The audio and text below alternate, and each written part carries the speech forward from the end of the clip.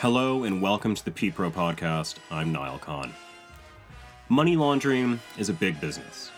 Some estimates say that $1.5 trillion is laundered each year, and that works out to something like 5% of the entire world's GDP.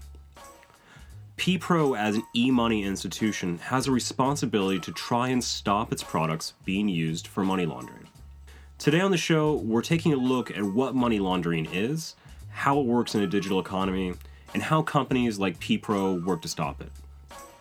The man in charge of making sure that PPRO's products are not being used for money laundering is sitting with me right now, John Fernandez. John, what exactly do you do at PPRO? So I'm head of legal and regulatory affairs at PPRO, and part of my role is also monitoring developments in regulation and how that impacts compliance within the organization as well. So we're going to be speaking today a little bit about money laundering and anti-money laundering legislation in the EU. Before we actually dive into that, can you explain how exactly money laundering works? So money laundering is all about basically taking funds that have been obtained illegally and converting them or changing the nature of those funds so that it appears as if they've actually been obtained in a legal fashion and they're legitimate and they're able to be used without basically suspicion arising regarding the use of those funds by the criminal. Basically, there's three stages of money laundering. There's the placement stage, the layering stage, and the integration stage. And I'll just quickly talk about those three stages or phases of money laundering. Placement is all about trying to basically input cash assets or cash that has been obtained illegally through, for example, illegal activities such as drug trafficking, fraud, these kinds of illegal activities, taking cash and trying to introduce it into the financial system. Because when you think about it, with criminals, if they generate huge amounts of cash through their illegal activities, it's really quite difficult for them to then use that cash to purchase items of a significant value. So you can't, for example, really go out with suitcases full of cash and purchase a property, purchase a house, for example, without the real estate agent without red flags being raised and thinking what's going on here.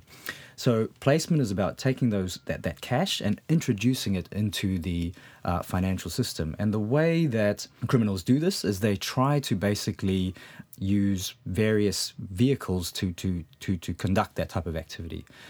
One such vehicle could be, for example, setting up a fake company. And then, they start operating this business and then mixing in the illegal proceeds of crime with the legitimate proceeds that the business is actually generating.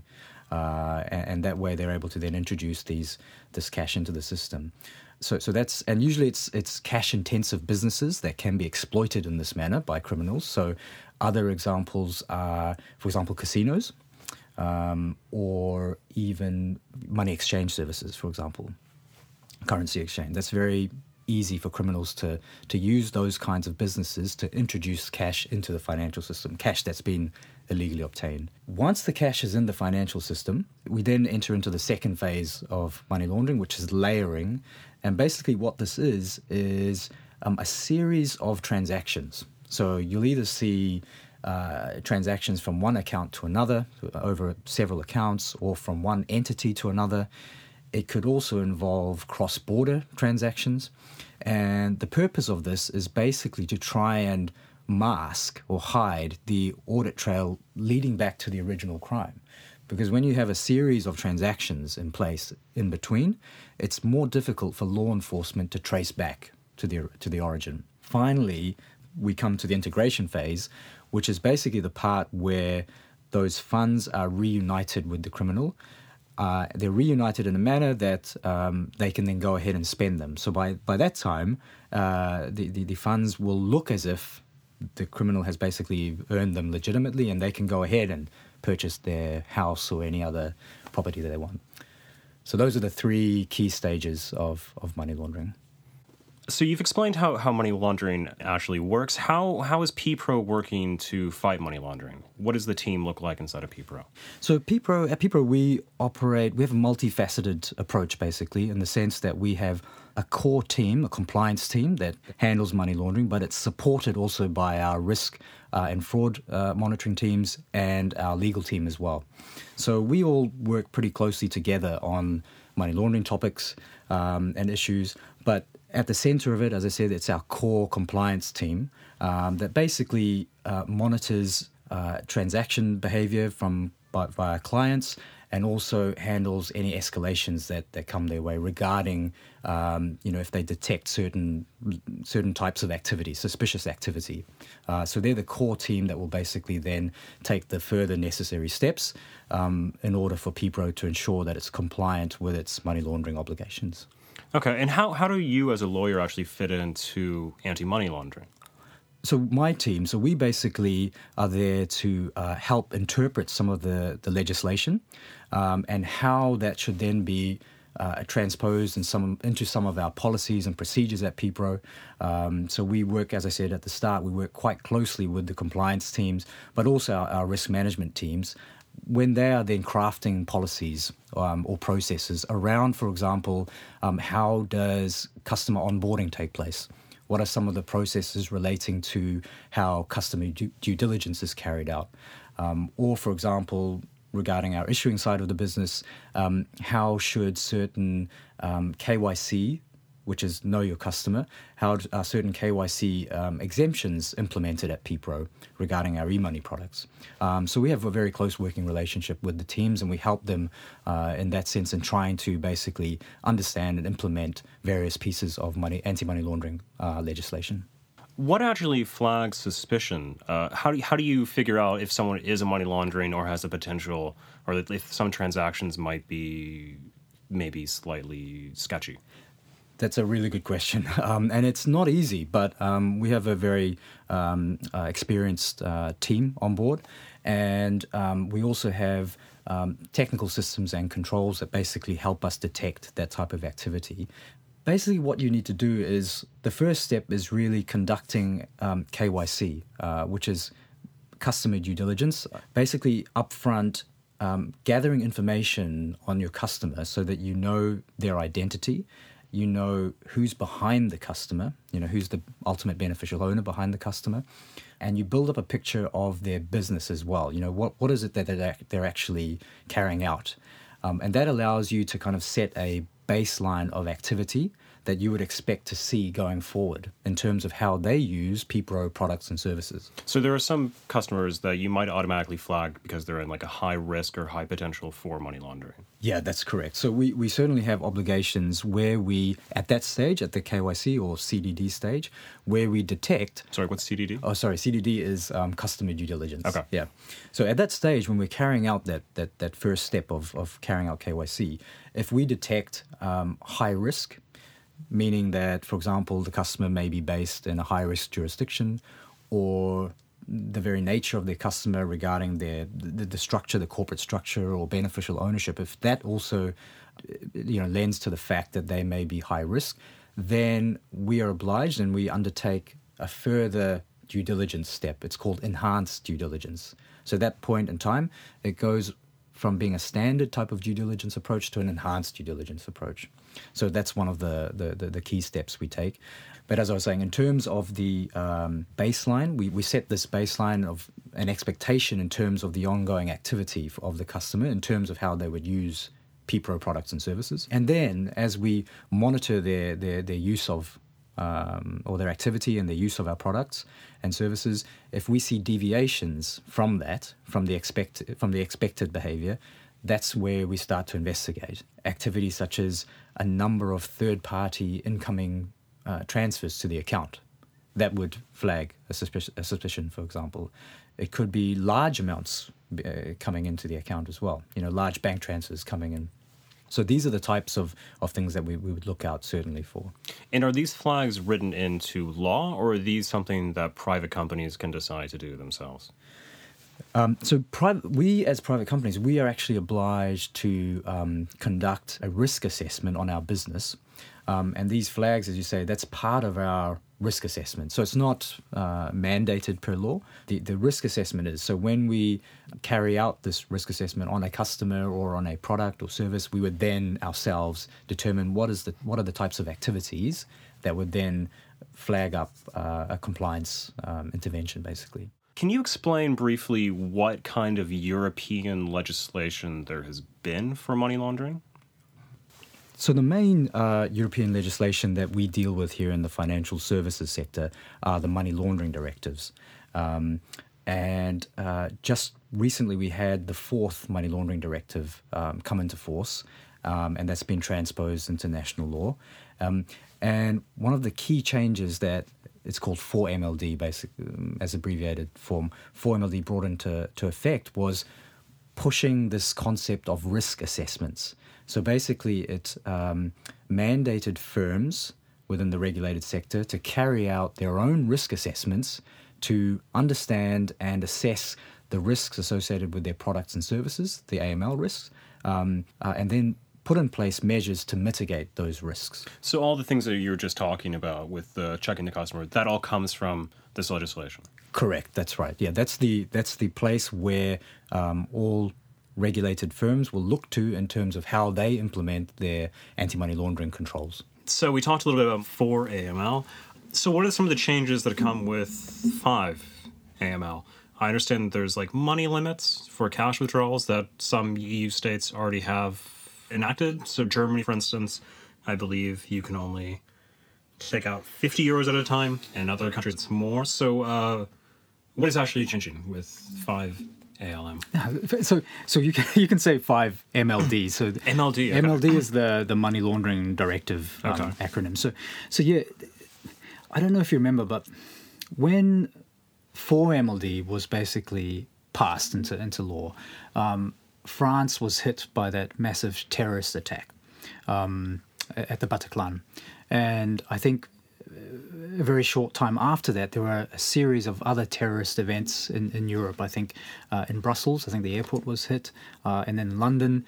So basically, the European Commission, they wanted to enact further legislation to basically strengthen and the fight against money laundering and terrorist financing, basically. So both 4MLD and 5MLD and all of the money laundering directives prior to that, they also address terrorist financing concerns. So terrorist financing is basically just exactly what it says. It's the use of funds to basically support an act of terrorism, basically. I'm just giving you this background because it's important for 5MLD. But for financial institutions, we also have an obligation to detect and prevent terrorist financing if we see that, but it's a much more difficult thing to actually control, because unlike money laundering, so unlike the event of money laundering, a terrorist funding event can come from a very genuine source. So it could come from a donation from someone, it could come from salary payments, and it only takes very small amounts to actually contribute towards a terrorist attack. It only takes a couple of €100 to hire a car or rent a hotel room or purchase chemicals that can be used in some kind of attack. So it's a pretty difficult ask for financial institutions. Nevertheless, it does form an important part of the directives, so in part of 4MLD and 5MLD. The European Commission took the position that certain products on the market were higher risk or posed a higher threat to the European Union in terms of allowing such activity to take place, so allowing terrorist activity to take place. And unfortunately, prepaid products were one of these. Now, PPRO is also a member of the Electronic Money Association, which is a membership made up of different or other issuers and acquirers and payment institutions. And, we disagree with this position because the thing with electronic money is that it does allow for a trail. There is an electronic trail there in terms of how the products are actually used. So even though they may be used for illegal purposes in some instances, there is this trail behind it. There is an actual technical solution to finding out, where funds actually originated from. And the reason why we do actually we oppose these changes is because when you what will happen is people will start moving away from electronic money, or criminals rather, and they'll revert back to cash. Cash is untraceable. You don't know where or how that those funds are actually being spent. So basically, the European Commission took this position, and they enacted further restrictions on how e-money products are issued. So many years ago in the European Union, there was a support for basically moving away from a cash-based society. I mean, you and I know this coming from the US and New Zealand. Basically in those countries, when you want to go and buy something, it's pretty much you use your payment card to do it, right? You move to somewhere like Germany, and it's all cash. You have to carry around cash. Otherwise, you may not be able to pay for your sandwich at Tengelman or whatever it is, right? Mm-hmm. Which is unheard of in the UK or the US or New Zealand or Australia. So the European Union wanted to basically try and foster innovation and technology, and they encouraged firms to develop these types of products. And they did this through passing a further directive to allow certain actors to basically enter into the market and through their technology solutions provide these financial services, provide these e-money services. So e-money institutions like PPRO, we basically, from a regulatory perspective, we sit just underneath a bank, let's say, in terms of the licensing and the obligations we have. Now, in order to try and foster competition, what was previously passed was that e-money products, when they were issued, you didn't need to actually obtain KYC upfront. Issuer could just give you a card and then after the fact check into you. After a certain amount of time or a certain amount of usage, then the e-money issuer would be obliged to then verify identity, right? So that was taking place for a number of years, and it allowed the growth of the e-money business because you had users who would take up the product and use it, and they wouldn't have this hindrance or this friction caused by, stopping use of the account to say, give me a copy of your passport, Now, the amounts that were previously set were relatively high. They were around 2,500 euros worth of loading for reloadable products, and 1,000 euros withdrawal. So meaning you, for example, previously with the ViaBuy product, you could send a transfer to your ViaBuy account up to 2,500 euros, and you could take out up to 1,000. If those limits were exceeded, your account would be, your usage would be temporarily suspended until you provided a copy of your driver's license or your passport. 4 MLD and then 5 MLD have drastically reduced those limits. So in particular, the concept behind 5 MLD was to get rid of anonymity. So e-money products, there are certain products on the market which are known as anonymous prepaid products. These are typically voucher type products. I don't know if you ever... Like a PaySafe card. Yeah, exactly. Yeah. So those limits have now dropped right down. So for anonymous products, it used to be 150 euros. That's still in place now, but if you use your product online and your spend goes over 50 euros, that's no longer allowed. You would then need to verify the user's identity. So voucher products will effectively, their limits will drop from 150 or 100 in Germany down to 50. So that's one of the big changes. In addition to this, under 5 MLD, acquirers here in the European Union, they will no longer be allowed to process transactions from anonymous cards issued outside of the EU. So, for example, Niall, if you went back to the States and you purchased some anonymous product, the anonymous prepaid product there, it would no longer be allowed to be accepted at terminals here in the EU. So that's another big change. And the other, so as I said, 5MLD is all about increasing transparency. There are also changes to how, remember at the top of the session I was talking about the filing of these suspicious activity reports to your financial intelligence unit. 5MLD also increases the amount of cooperation between FIUs in various jurisdictions. FIUs, financial intelligence unit. Okay. Yeah. So in Germany we have something called the BKA, which is Bundeskriminalamt. That's kind of like the FBI in the US, right? So now they will talk more to each other regarding some of these filings from financial institutions in their jurisdictions. How successful actually was anti-money laundering for? Well, I think we're still starting to kind of assess the outcome of 4MLD because it's still relatively new. And on the back of 4MLD, there was this quick amending legislation, which has become 5MLD. So we're still assessing that. I think the real outcome will probably be seen next year. In terms of success, in terms of gauging that amount of success, we'd have to wait for competent authorities in various jurisdictions to come up with that level of assessment. I think actually what's going to happen is you're going to see a huge industry impact.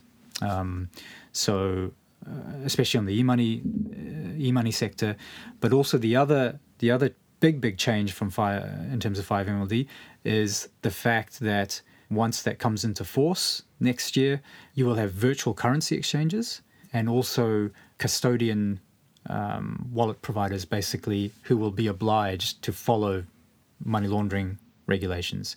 So I don't know if you're familiar with virtual currencies such as Bitcoin. Oh, yes, of course. I'm sorry. Yeah. Yes. Yeah. Yes, I am familiar with Bitcoin. Yeah. Yeah. So today you can go purchase Bitcoin or some of these other virtual currencies here in the EU without having to undergo a mandatory KYC.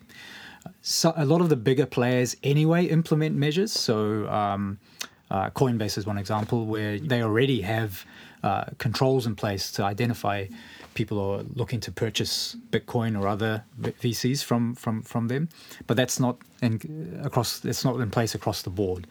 5MLD now changes that, and it also includes not only the exchanges themselves, but the custodian wallet holders as well. So the guys holding the keys, basically. So providing a pure technical service, they will also have to implement measures to ensure that when people are storing that data with them, there will be steps in place to basically identify who these key holders are, basically. I mean, how successful can these policies actually be? Because just last week there was a Estonian bank, what was it, Danske Bank, Estonia, had $40 billion worth of Russian money laundered through it over the course of 1 or 2 years. So if there's banks that are already failing in anti-money laundering, what is the likelihood that these smaller independent operations can do a better job? That's a really good question. I think, what we've seen throughout history is that in terms of the larger money laundering cases, you're right, it does often involve banks and very, very large banks. I mean, a number of years ago, HSBC was involved as well. But I think that's slightly different, to be honest, because I think that those cases were actually where those financial institutions were, let's say, willfully negligent in how they actually implemented their processes, at turning a blind eye to certain practices, for example. And I don't think the smaller entities would be able to or afford to carry out that type of activity. It would be very, very, they would very, very quickly, it would very quickly come to light. Do you think it would? Yeah, I think so. Because, as a smaller institution, you're under much more scrutiny from, I think, players within or actors within the payments chain. So as a smaller player, you have certain dependencies. You have dependencies on banking partners, for example. You are subject to reporting requirements to your regulatory authority. You will have investors on board who will want to have a close look. You'll have clients who want to look at your systems and controls. So those are the reasons. I think when you're a huge banking conglomerate, those kinds of dependencies tend to fall away, and you become almost, you've heard this saying, so too big to fail. But I think also too big to catch, let's say, and people can basically, as I said, turn a blind eye to certain practices.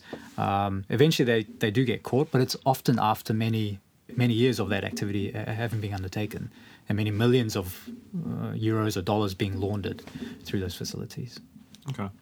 I've read that a lot of the impetus behind for MLD was the terrorist attacks. And so a lot of this is focused on terrorist activity, making sure that terrorists can't transfer money around. How much focus is actually on oligarchs? There is focus. So as I said, one of the key aspects to 5MLD was increasing transparency. And I mentioned as well, one of the vehicles that criminals often use is setting up either fake businesses or also what I know as shell companies. So you mentioned the Cayman Islands. That's a jurisdiction where it's very easy to set up a company, open up bank accounts, and use that to launder proceeds of crime. One of the other changes that 5MLD brings about is also introducing what's known as a beneficial owner register. These are central registries which contain details of the ownership of EU companies. So it is EU-based companies. So that immediately then allows, much more transparency as to, who is behind certain legal setups, basically. And previously, under 4MLD, that was already in place. But in order to access the information, individuals would need to demonstrate what's called a legitimate interest. They would really need to show that, there are grounds to actually access this information. Under 5MLD, that's now fallen away, and you no longer need to demonstrate that. So the names are just there in the public? Yeah, exactly. And that's already in place in the UK, actually. So if you wanted to look up a company, you could actually find the details of who the UBOs are, or who the ultimate beneficial owners are. How much do you think the Panama Papers and the Paradise Papers have either piqued interest or focused legislation in the EU? They certainly did focus interest, and the attention of the European Commission was actually turned towards, as I said, increasing transparency. And the Panama Papers scandal was also one of the main reasons for introducing certain provisions into 5MLD surrounding UBOs and the like. So that was certainly a key factor in terms of 5MLD. Has there been any specific legislation that will change the way that or will prevent the Paradise Papers or something like this from happening in the future? Well, I'm not sure if you followed the discussions when this was going on, but there were a lot of very influential parties within the EU who are also against some of the changes being that have been introduced into 5MLD, especially surrounding beneficial ownership. So it wasn't just an easy pass, let's say, for the European Commission. In terms of 5MLD and the Panama Papers, I think the changes that have been introduced in terms of how information on certain setups, so not only just company setups, but also, for example, trusts, basically being able to obtain more details on that is going to make that type of activity more difficult. Having said that, I think, the people who were involved in the Panama Papers scandal, they're very powerful, very influential people. They'll have teams of lawyers who will be able to basically find some way forward, I think. So if your question is, do I think that situations such as the, Panama Papers scandal will be avoided in future? No, I don't. But I think it will make it more difficult, let's say, for people wanting to try and basically connect the EU with that type of activity, or EU entities with that type of activity. It will be more difficult, but I think they will find a way. John, thank you very much for joining me. It's been a lot of fun. Thanks, Niall. It was really, really good to speak to you about this topic. Thanks very much for listening. And a reminder that you can follow PPRO on Twitter and Instagram at PPRO_group. Until next time.